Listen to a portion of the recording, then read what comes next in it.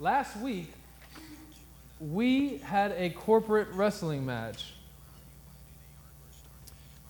Last week's text was not an easy text. The text that we studied last week has been debated by Christians for centuries. There have been gallons of ink spilled by people trying to explain the unpardonable sin, by people trying to explain blasphemy of the Holy Spirit.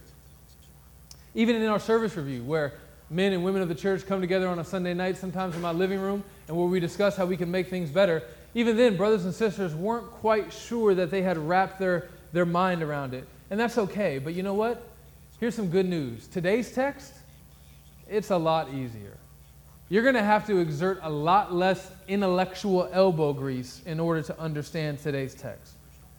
But just because today's text isn't that difficult to wrap your heads around does not mean that it will not challenge you just as much as what we studied last week. What we are going to see today, in many ways, confronts us. It confronts us in our carnal nature. This week we're going to talk about family. While our own culture has grown increasingly cold to the God-given structure of family, many cultures around the world still idolize family. They still exalt it to a status and put it in a position and give it respect and honor that only God deserves. But there are still many Americans in this day that idolatrize family, that they idolize family. Many of these people who idolize the family fail to give the proper honor, respect, and dignity that the family of God deserves to that family of God. Such people see no conflict between Christianity and their idolatry of family. Well, our text today is an assault on that misplaced allegiance. As we prepare to read today's text, we would do well to marvel at the simplicity of Jesus' teaching. The simplicity of Jesus' teaching. The way it rearranges our understanding of our identity. The way it rearranges our reality, our allegiances, and ultimately affects the entire way that we live our lives. So let's read it together. Mark chapter 3, verses 31 through 35. And his mother and his brothers came, and standing outside they sent to him and called him. And a crowd was sitting around him, and they said to him, "Your mother and your brothers are outside seeking you." And he answered them, "Who are my mothers and my brothers?" And looking about at those who sat around him, he said, "Here are my mother and my brothers. For whoever does the will of God, he is my brother and sister and mother." This is God's holy, inspired, inerrant, and infallible word. Amen. In verses 20 and 21 of Mark chapter 3, we saw Jesus' family going out attempting to seize him. They were saying, "He's out of his mind." Perhaps they were trying to rescue him from the crowds. Maybe they recognized the same danger that Jesus himself recognized earlier in the chapter, where he felt like his life was in danger from the crowds. Maybe they thought that Jesus was out of his mind because he was rushing headlong into the danger of the masses. Well, again, in today's text, we see Jesus' family approaching him from the outside of the crowd. Verse 31 says, they stood outside. Rather than coming in to gather with everyone else who was seeking Jesus, they chose to stand outside and send someone in to get him. Now, it would be easy to read too much into these verses. Did Jesus' family not come into him because they didn't believe in him? Well, maybe. I mean, it certainly seems likely. If they think that Jesus is out of his mind, they probably don't believe that he's the Messiah, the Son of God.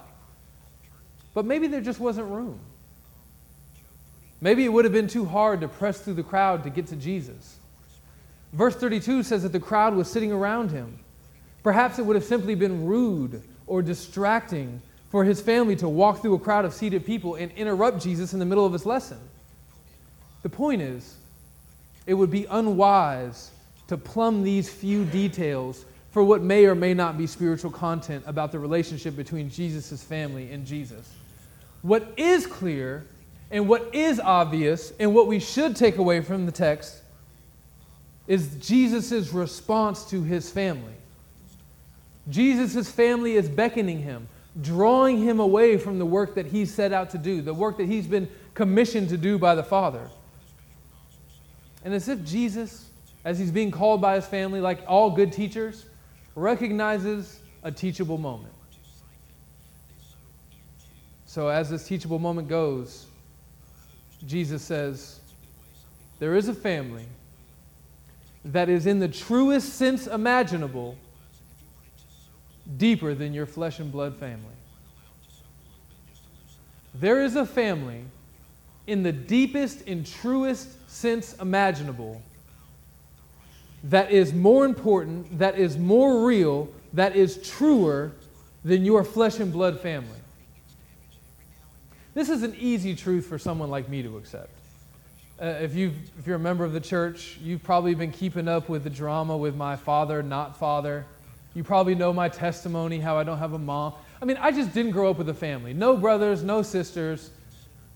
It's not hard for someone like me to hear Jesus say, hey, there's a family that exists that's realer and deeper and truer than your flesh and blood family. For me, I'm like, yes, that's awesome.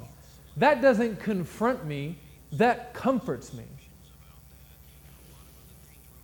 But maybe that's not the case for you.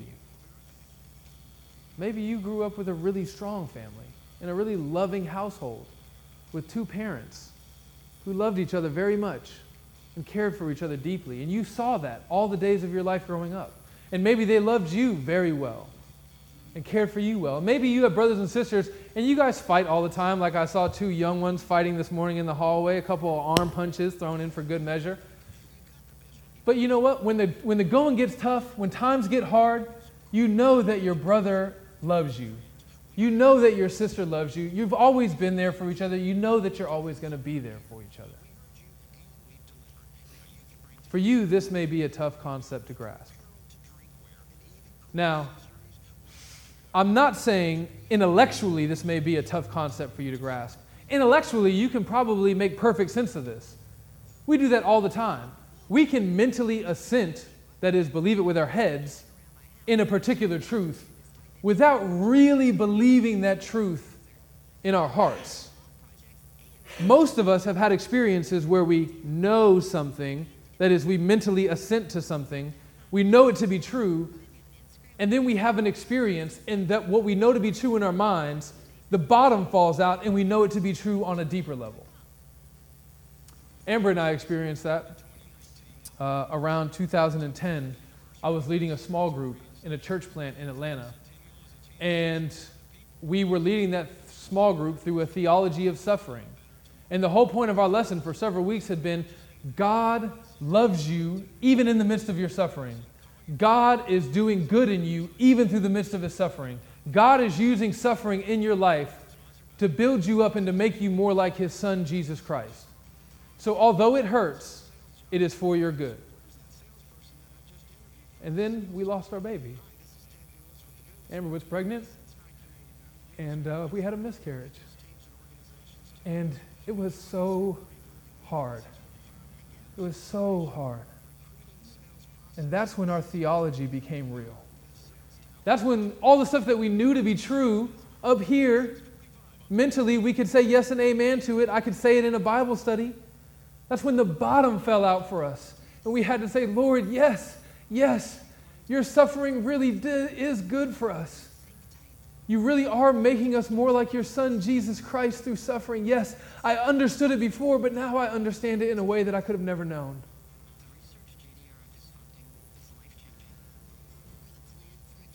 That's what I want to happen today with this truth. With the truth from this scripture, I want, by the help of the Holy Spirit, to help us as a church take this truth from the surface of our minds down to the depths of our souls. And I think the very best way that I can do that is simply by plumbing this truth down to its very dregs. By taking the jewel of this truth and holding it up to the light and twisting it so that the light illuminates every single facet of this one same truth. In the Army, we used to have implied tasks. Here's how it works. Your sergeant comes and says, Scott, I want you to get a sandbag that's on the top of that roof, and I want you to get it to the motor pool by 5 p.m. Well, that's your task. That's your main task. But the common sense soldier, which is not that common, knows that although you have one task, there are many other tasks that you have to accomplish in order to complete that one main task. If you want to get the sandbag off the roof, you got to get a ladder. That's an implied task. If you want to get that really heavy sandbag safely down from the roof on the ladder, you may need to get help from a buddy. So going to get a buddy, that's another implied task. Maybe you don't feel like carrying a 70-pound sandbag 3 miles to the motor pool where you have to drop it off, so now you have to get the company vehicle. That's another implied task, and so on and so on and so on. So you can see how this one main task has several other tasks that are built into it. Well, that's the way I want us to think about the truth from today's scripture. There's one main point. There's one main truth that Jesus is teaching us today. The task, if you will. And that truth is this: spiritual family trumps family by blood. And you can know your family by the way that they obey the will of God. Spiritual family trumps fleshly, carnal, earthly, genetic family. And the way that you can know who belongs to the family is by the way they obey the will of God. So, that's the main truth. I have 11 implied truths from that one truth that we're going to plumb today, that we're going to dig in and talk about. So if you're a note taker, this is an 11-point sermon. You didn't know that they had that, did you? You thought they were all 3-point sermons. Here we go. Point number 1. There are some people who are not in the family of God. But we're all children of God, said the young lady that I was sharing the gospel with. Perhaps you've heard that before. But what people mean when they say that is we're all created by God. And to that I say yes and amen. We are all created by God. But just because you were created by God does not mean that you were in the family of God. The family of God does not include every human being. One place where you can see that very easily is in John chapter 8. Jesus tells the religious leaders there in John chapter 8 that their father is the devil. Jesus is all about keeping it calm, not saying anything too harsh, too jagged. Your father is Satan, says Jesus. Later in the same gospel, Jesus is clear that not all sheep belong to his flock. He says, these are my sheep, I have other sheep, but they're not of this flock. And this initial yet most obvious truth that we see from today's text is perhaps the most offensive truth to the mind of modern man. The truth that says that not everyone belongs to God is anathema. It's cursed. It can't be true. It's impossible. But the Bible couldn't be clearer. Some people belong to Satan, and some people belong to God. And you know that they belong to Satan because they do his will. Later, again in John chapter 8, Jesus says that those who do not belong to Christ have Satan as their father, and their will is to do his desire. Their will, which is just another word for desire, their desire is to do their father, Satan's desires. And such were all of us before Christ saved us. The Bible also tells us that we're all by nature children of wrath. The reality that some of us have been adopted by God into God's family should not lead us into pride, but into humility. Why does this matter? Because when we tell people that they don't belong to the family of God, when we tell people, in so many words, that their father is Satan and not God, they are not going to like it. Think about you the first time maybe perhaps someone shared the gospel with you before you were a Christian and someone told you that you were a sinner. I'm sure that didn't really make your day. I'm sure you didn't receive it as a compliment. There's nothing palatable about this gospel that tells people you are inherently bad. You are inherently sinful. You inherently deserve the wrath of God. We can't make people like that message. But what we can do is communicate that message with the humility of an orphan who's been adopted into God's family. An orphan doesn't make himself part of God's family. He doesn't fight his way into the household and then stand as king of the hill with pride after he's made it his way into the household that he's been adopted by.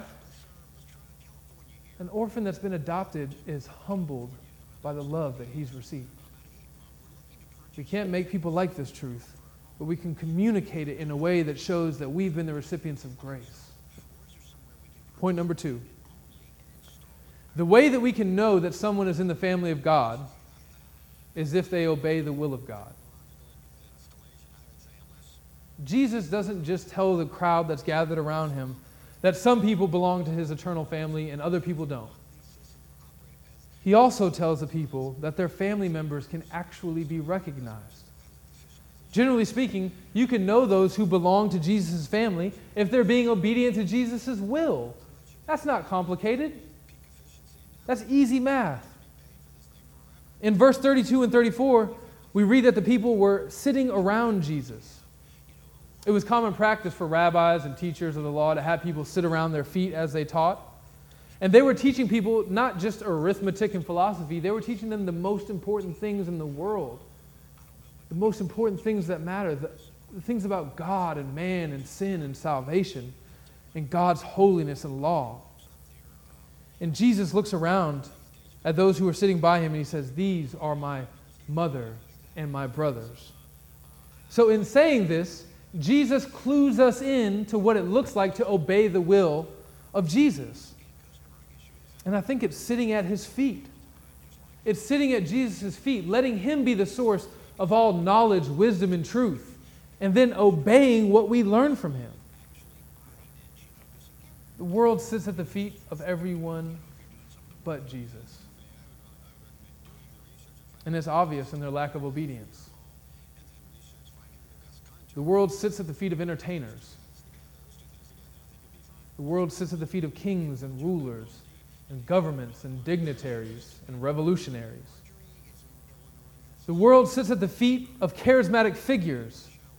The world sits at the feet of people who have a whole bunch of degrees with a lot of initials after their name, who have spent all their lives in school. The world sits at the feet of whoever has the power at the moment. It sits at the feet of whatever may be most advantageous to them at that particular point in time. The world sits at the feet of idols and false gods and false philosophies that cannot save. Ultimately, the world trusts its own judgment and its own reason. It looks to itself for all the answers to all the most important questions that they have to ask in life. It sits at its own feet in pursuit of knowledge and truth, viewing itself as the own determiner of what's good, right, and true. But those who submit to the will of God sit at Jesus' feet. And they do that empowered by the Holy Spirit, with Bibles open in front of them, gathered together on Sunday morning, seeking truth together, that God might be glorified. Spurring one another on to good works. In Hebrews, when the author of Hebrews tells the people not to neglect gathering together, he says that you might spur one another on to good deeds and love. We build each other up in the truth, and then we help encourage each other to live that truth out in the world and in the church. Jesus communicates the will of the Father to his sheep, and the sheep hear his voice, and they obey the Father's will. Point number 3. Obedience is not what makes you part of God's family. I cannot stress this enough. Obedience is not what makes you part of God's family. That is the anti-gospel. Rather, obedience is the DNA test for the family of God. Submission to the will of the Father is not what brings orphans into a family. You have to be brought into the family first before you can begin to obey the father of the family. Submission to the will of the Father is what evidences. It gives proof of the new reality, the new spiritual reality that your heart has been made new. Obedience is the DNA test. A dead heart cannot submit to God. A person who does not belong to God's family cannot obey God. From Sunday school this morning, we read Romans 8:7, which reads, "The mind of the flesh is enmity." Enmity, that's not a word that we use. It means fierce rivalry, war. It's set opposed to, in contradiction to. The mind of the flesh is enmity against God, for it does not submit to God's law. For it cannot, says the Apostle Paul. It cannot, it cannot, it cannot. It's unable to. It's not possible. Submission to the will of God is not possible unless the Spirit of God comes in, indwells your heart, and gives you the desire to follow and obey. As Romans 8:9, just 2 verses later reads, "And you are not in the flesh, you Christians, but you're in the Spirit, if the Spirit of God dwells in you." It is only the Spirit of God dwelling in you that enables you to submit to the Father's will. So when we say that we can know, more or less, whether or not someone is in the family of God, what we mean to say is that we have reason to believe that the Spirit of God indwells that person. And the reason why we have reason to believe that is because we see the Spirit of God leading them to obey the Father's will and not the will of Satan. Back to John 8. Jesus tells the religious leaders that their father is the devil because they want to carry out his evil desires. That's a direct quote. They want to carry out his evil desires. Want. It's not a physical thing. It's a matter of the will. They want to carry out the desires of Satan. The way that you can know if someone belongs to Satan is when their desires line up with Satan's desires. They want to do the will of their Father. No one's forcing them to do the will of the Father. This morning in Sunday school, we had a question about whether, God's sovereignty and man's responsibility. Here's the thing. When you belong to Satan, you want to do what Satan does. You want to do it. And when you belong to Christ, when you've been enslaved to Christ, you want to do the will of Christ. You want it. God doesn't force desires on you. He gives you desires, and then you act on the desires of your heart. Obedience is not what makes you a child of God. Rather, it demonstrates the fact that you have been made a child of God. Which leads to our next point, point number 4. Church discipline really, really, really matters. There are several reasons why Jesus teaches us that we can more or less identify who belongs to the family of God. One of those reasons is elaborated on by Jesus later on in his ministry in Matthew chapter 16 and 18. And there he teaches his followers how to respond to those who claim to be a part of the family of God, but who are living in such a way that says that they do not belong to the family of God. In Matthew 18, Jesus tells us to confront such a person. First, we confront them one-on-one, and then we gather witnesses, and if the brother still doesn't repent after the witnesses have been gathered, then we take it before the church. And if they still don't listen to the church, what do? Well, Jesus says, put them out. Later in 1 Corinthians, Paul says the same thing. Put them out from among you. Such an act is loving, and it is kind. It tells the person, I know that you think that you're a member of this family. I know that you think that God is your Father. But we have no good reason to believe that.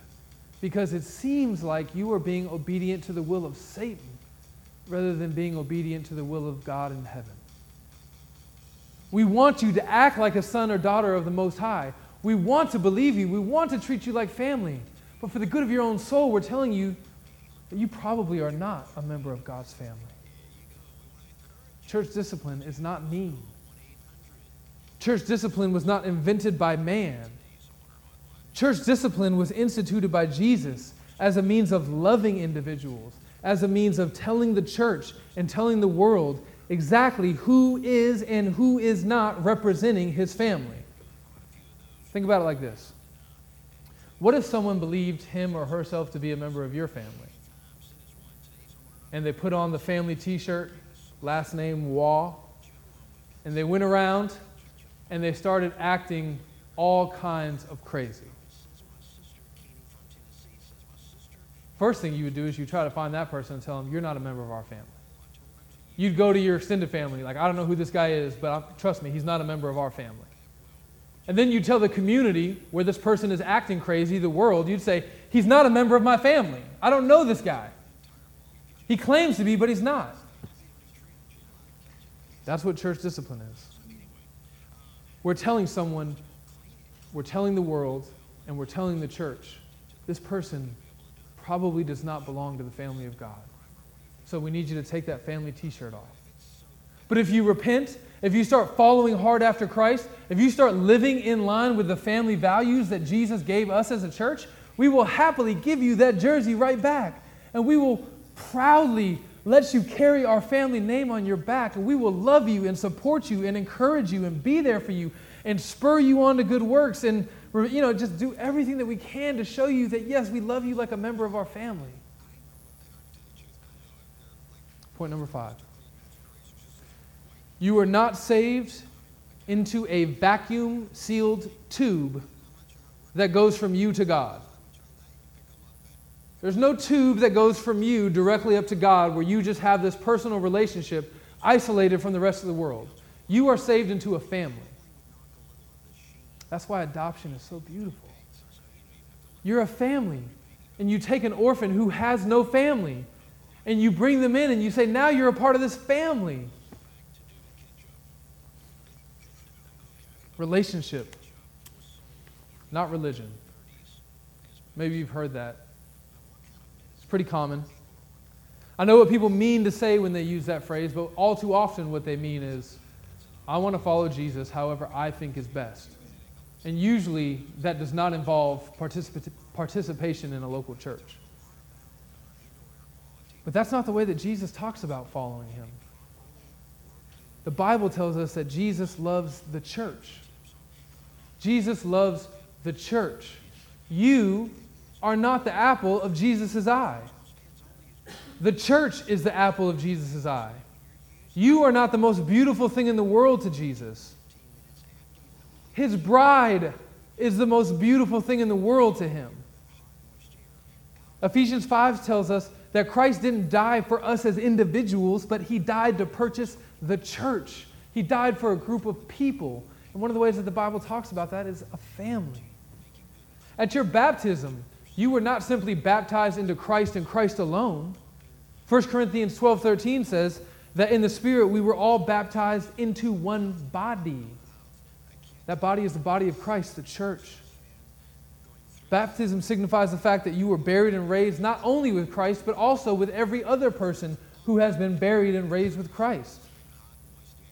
The Bible uses many metaphors to refer to the church. There's the temple, the flock, the body.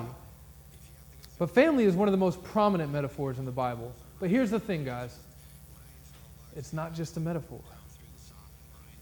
It's not just a metaphor. Jesus says that this metaphor is also a divine reality. Jesus says, those who obey the will of my Father are part of this family. And that family is more true and more real than the DNA that's coursing through your veins. You have not been adopted into a single child household. You've been adopted into a household that's more like the Duggars at 19 and counting. Jesus is the firstborn of all creation. And by his grace, we have been made co-heirs with him. One big, happy, holy, for the time being, imperfect family. Point number 6. You have a special obligation to your spiritual family. You have a special obligation to your spiritual family. Galatians 6:10 tells us to do good, that is to love all men, but especially those of the household of faith. The Bible tells us that our primary locus of responsibility is to our family. You think about it like this in concentric circles. Although God does command me to love everyone and to be generous insofar as it's possible to everyone and to care for those who are in need, there's concentric circles of responsibility. If I'm taking care of a homeless person who I just happen to drive by, but I'm not taking care of my wife, I've misunderstood God's command. I need to love my family first and foremost, make sure that they're taken care of, and then I can move out and look to the next person, and the next person, and the next person. In the same way, we as Christians are responsible to do good to all men, as Paul says in Galatians. But he also says that our first responsibility is to our spiritual brothers and sisters, to our family in Christ. Do good to all men, especially the household of faith. Our spiritual family takes priority over strangers and friends and even our physical family. Are you prioritizing your life in this way? Jesus teaches that there's something more important than your human family in general and your relatives in particular, and that's the family of Christ. And I pray that practically your life is reflecting this truth. Now, to be clear, a little caveat here. When I say that your church family should be your priority, I don't mean that you should be physically, emotionally, and spiritually failing to provide for your immediate family. Rather, I'm simply making the point that your brothers and sisters in Christ should take priority over your unbelieving mother who lives down the street when it comes to how you prioritize your life. Maybe your unbelieving mother wants you to go shopping with her on a Sunday morning. She's your mother, you love her, you want to honor her. But what about your brothers and sisters in Christ who are committed to gathering with you on a Sunday morning to be edified and to edify you? Waiting to be served by you and wanting to serve you. Waiting to be loved by you and wanting to love you. I think that's the sort of thing that we're talking about. Point number 7. We are closer to our brother or sister in Christ that lives in China than we are to our flesh and blood, unbelieving family that lives right here in Decatur, Alabama, or Huntsville, or Florence, or wherever. The most common expression in the Bible for the church is that of the local church. Anytime you see church, 7 times out of 10 it'll be referring to the local church, where people gather together regularly. Well, we are. But the Bible also talks about the universal church. The universal church is composed of believers from all over the world. From Africa to New Zealand, from England to the East Indies, the family of God covers the entirety of the face of the earth. And in light of what we learn about our spiritual family today, you should know that you have brothers and sisters in China who are, in the truest sense imaginable, more your family than your unbelieving relatives right here in Decatur, Alabama. Now that may be tough to swallow. Jing is a Christian that's imprisoned in the gulags of North Korea. He's tortured. He's worked to the point of malnutrition, and he'll probably die there. Jing is more closely related to you, not just in God's eyes, but really, he really is more your family than your unbelieving mom, Wanda, who lives down the street. Jing really is part of our family. He's a real person. He exists. He's out there. And he's my family. One of the reasons that we pray so often here at 6th Avenue for Christians that we don't know and that we've never met is because we believe this. I don't know if you've picked up on it, but in my pastoral prayer, which I know some of you guys are like, yeah, by the way, you want to shorten that up a little bit? Every Sunday we pray for Christians who are suffering and who are being persecuted all over the world. And it's because we believe this. We believe that the Christians in Somalia and Iraq and North Korea and Indonesia and Afghanistan and Iran and in the jungles of South America, we believe that they are part of our family. Now, we don't know these people, but we know that God hears our prayers. We don't know these people, but we know that they are part of our family. We don't know these people, but we know that God knows them and that God loves them. And that's reason enough to pray for them. Point 8. We do not get to choose our spiritual family. We do not get to choose our spiritual family? Look around the sanctuary this morning. Really, this is not a rhetorical. I mean, just look around. Just look around. I don't think anyone here this morning would have chosen to make their family look like this. Not that we're not all awesome. But if we were doing things based off of our own preferences, our own foolish, oftentimes sinful way of thinking, our own selfish way of thinking, this would not be what our family looks like. Our family would look like people who look like us and who talk like us and who think like us and who vote like us and who have similar interests as us. But here we are. Some people like sloppy joes. Some people like filet mignon. Some people are going to go hunting, later this afternoon, or probably in the morning, right? Some people are going to go do CrossFit. Some people are going to go home and knit. I mean, we could not be more different. These are the people that we're going to be in heaven with. I don't know if everyone here really is converted. But I know that if you are converted, we're going to spend eternity together. We're going to be gathered around the throne of Christ, praising Him together for all of eternity. This is your family. Do you live like that's true? Do you pray for these people? Do you spend time with these other people outside of a Wednesday night or a Sunday morning? Are you intentional to love each other? Are you forgiving one another? Are you bearing with one another? Are you reaching out across the aisle to one another? Do you have the same love for these people that you have for your uncle or your father or your mom? If your father sinned against you and then wanted to have dinner with you a week later, you'd probably do it. But in a church, all it takes is for a person to commit some slight sin against you, and that's enough to the point where rather than answering their phone call, you send it to voicemail. You don't want to go out to lunch with them. You don't want to do breakfast with them. You don't want to serve them when they need to be served. You don't want to help out financially when they need to be helped. One little offense, and you can write someone off in this church like that. Not this church, but the church. And it should not be so. You know that feeling that you get when you're tired? You've had a long week. Many of you are probably experiencing that right now. Your mom calls and you're like, oh, I love her so much, but I don't want to talk to her right now. And sometimes, the virtue in you wins out. And although you're tired, and although you don't feel like talking to mom, you hit accept. Hey, mom. And you talk. Is that what you would do to a brother or sister in this church? Or would you just send them to voicemail? As is true of your physical family, you don't get to choose your spiritual family. God decided that long before you were ever born.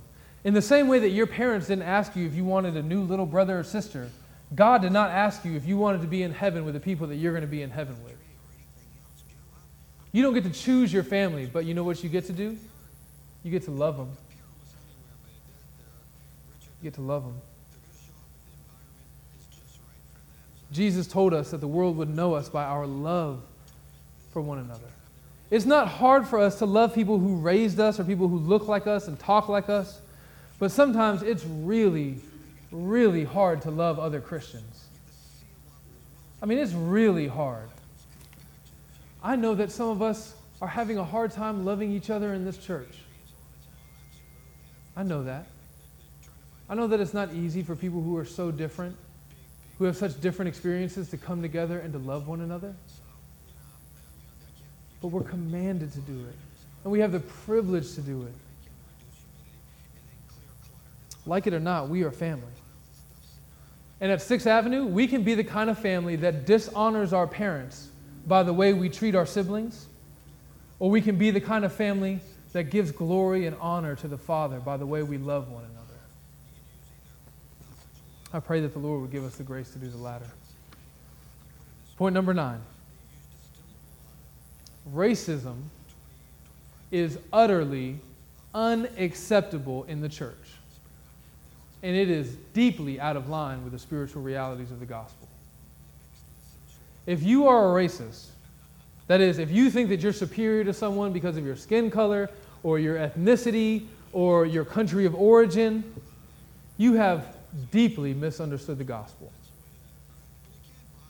I don't care if you're black or white or Mexican or Asian, if you think that your race is the right race, you do not understand the gospel. The very end of the gospel, the thing that the gospel is pointing to in the book of Revelation, says that we as a body will be composed of people from all tongues, all tribes, all nations. All tongues, so no English only, all tribes, so no ethnic background, all nations, so no country specific, every tongue, every tribe, and every nation. And racism flies directly in the face of such realities. Whether you like it or not, if you're a Christian, and I don't know why you wouldn't like it, but as a Christian, you should know that you will be in heaven with black people. And you will be in heaven with brown people. And you will be in heaven with yellow people. And you will be in heaven with white people. And with every hue in between.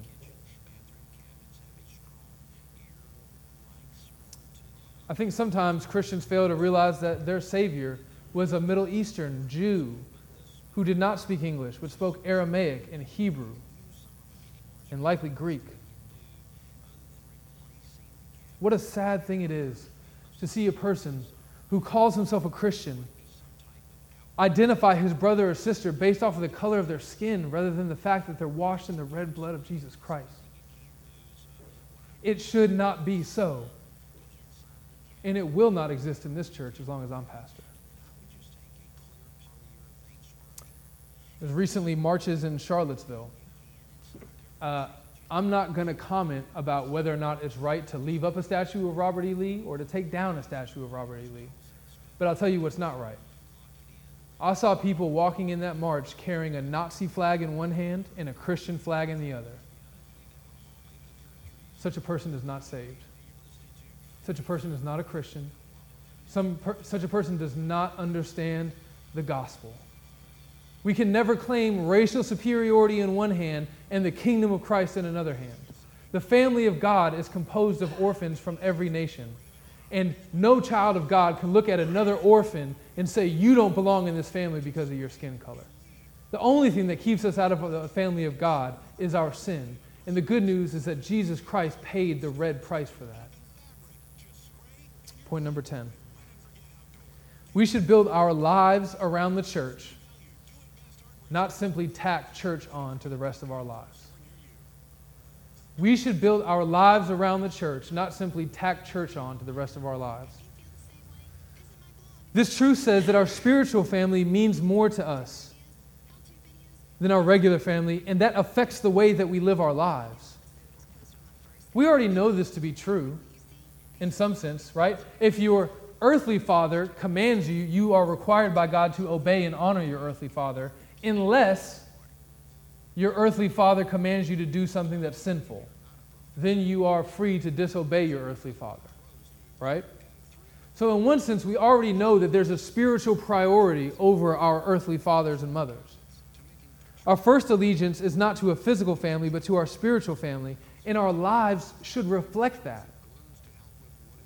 I remember having a conversation with a couple, some friends of ours. We were on the mission field together. They were trying to decide whether or not to have their baby on the mission field. To me, the answer seemed obvious. You're missionaries. You live here. You got to have your baby here, of course. Why would you do anything else? They agreed. They appreciated my impulse, but they said that their parents would have really wanted to witness the birth of their child, and that was the major consideration. I was blown away. Not having grown up with parents or a good family, it never even crossed my mind that they should consider doing that which would honor their family. Whoa. Perhaps you've not had a good relationship with the church. Like me, you just don't understand the depth of the spiritual realities of this body called the church. Perhaps you've never considered that the church should be the thing that all the other things in your life are built around. But if you pause and you consider this idea and you consider it through a gospel lens, it makes perfect sense. The way you live your life, the way you prioritize your time, the way you spend money, they all speak to that which you value. And as a Christian, that which you value should be the thing that God values, that Christ values. And what does Christ value more than anything in the world? His bride, the church. There's a guy on Facebook recently who announced that he's going to start having meetings in flip-flops, which I don't care about flip-flops, in his backyard to talk about Jesus rather than going to church. I wrote him a note. I know the brother. I think he's a Christian. I said, brother, I'm sure you've been hurt by the church, and I'm sorry for that. I know what it's like. I, too, have been hurt by the church. But Christ doesn't give up on his bride, and I want to encourage you not to give up on her either. How do you spend your time? That communicates what you love. How do you spend your money? That communicates what you love. What about the job you have? If you choose a job that never allows you to gather with your brothers and sisters in Christ, how much do you really love your brothers and sisters in Christ? I know a guy who refused an amazing job because although he's going to make all the money and have all the benefits and have all the prestige, he was never going to get to see his girlfriend, his fiance that he was going to marry. I thought, wow, what an incredible testimony to the thing that he values most in his life.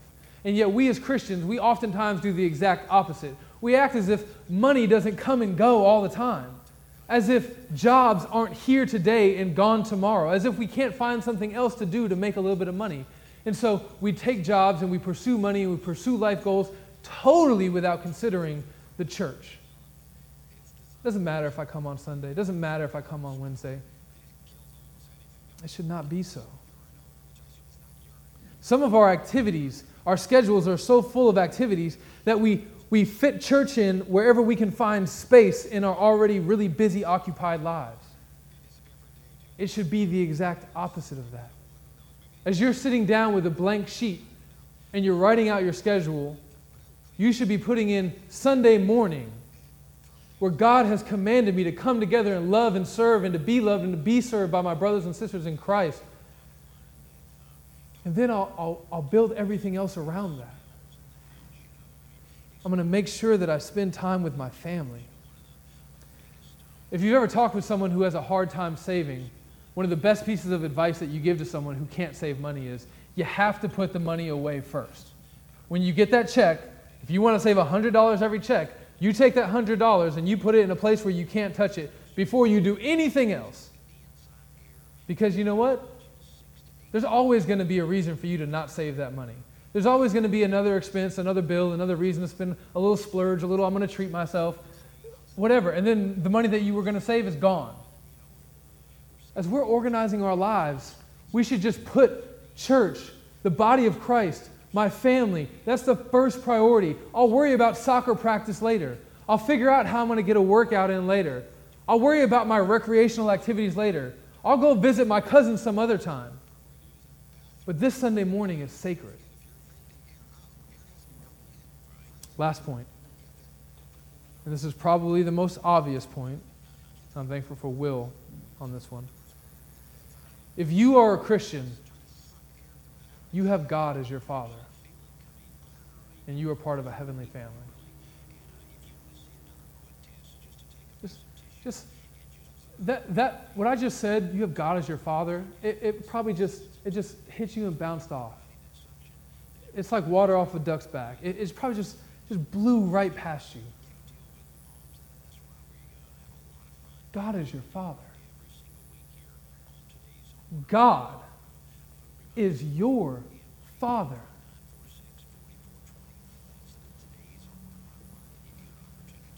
The one who put the stars in their place and knows all trillions of them by name. He is your Father. The one who designed the double helix DNA structure that carries on the information for all human beings everywhere. He is your Father. The one who spoke and by the power of His word brought the entire universe with galaxies and quasars into existence. He's your Father. The one who exists both in and outside of time, the creator of time itself, He is your Father. The perfect holy, perfectly just, perfectly loving, perfectly omniscient, omnipresent, omnipotent, totally sovereign God of the universe. He is your Father. The one who raises kings and lays entire empires to waste. He is your Father. The one who causes the sun to stand still in the sky is your Father.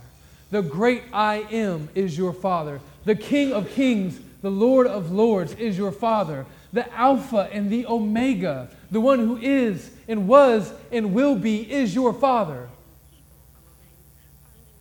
The one through whom are all things, and to whom are all things, and for whom are all things, is your Father. The most gloriously beautiful and magnificent being in all the universe, who deserves every ounce of glory and honor, is your Father. The one who will one day make all things right and eradicate sin and fix this broken world full of cancer and pain and anguish. He is your Father. And He is going to take you with all the rest of His children to His eternal mansion, to dwell in the pleasure of His delight in the face of His Son, Jesus Christ, forever. And it will never end.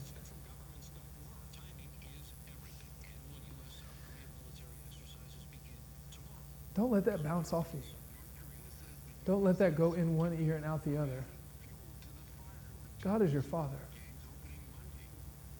If you're here this morning and you're not a Christian, I need you to know that God is not your Father. You do not belong to God's family. You will not inherit God's kingdom or His house. The only thing that awaits you is God's judgment. But God the Father is kind. And He knew that you could not satisfy His righteous requirements. He knew you were going to be the rebellious son or daughter that you have most certainly been. And so He sent His Son, His perfect Son, His only Son, Jesus Christ. And He lived a perfect life, perfectly obeying the will of the Father. And out of love for you, He gave His life. He was a son, and He became an alien, a stranger, an outsider. He was kicked out of the house of God on the cross, suffering the wrath of God, so that you could be brought into the family of God, so that you could be called a son and daughter of God, so that you could be adopted into God's eternal family. And He's calling you today. Stop running. Stop rebelling. Turn to God the Father. Receive Him. He is good and He loves you and He will care for you and He will give you more than you could ever imagine. Because He is a good Father. Let's pray.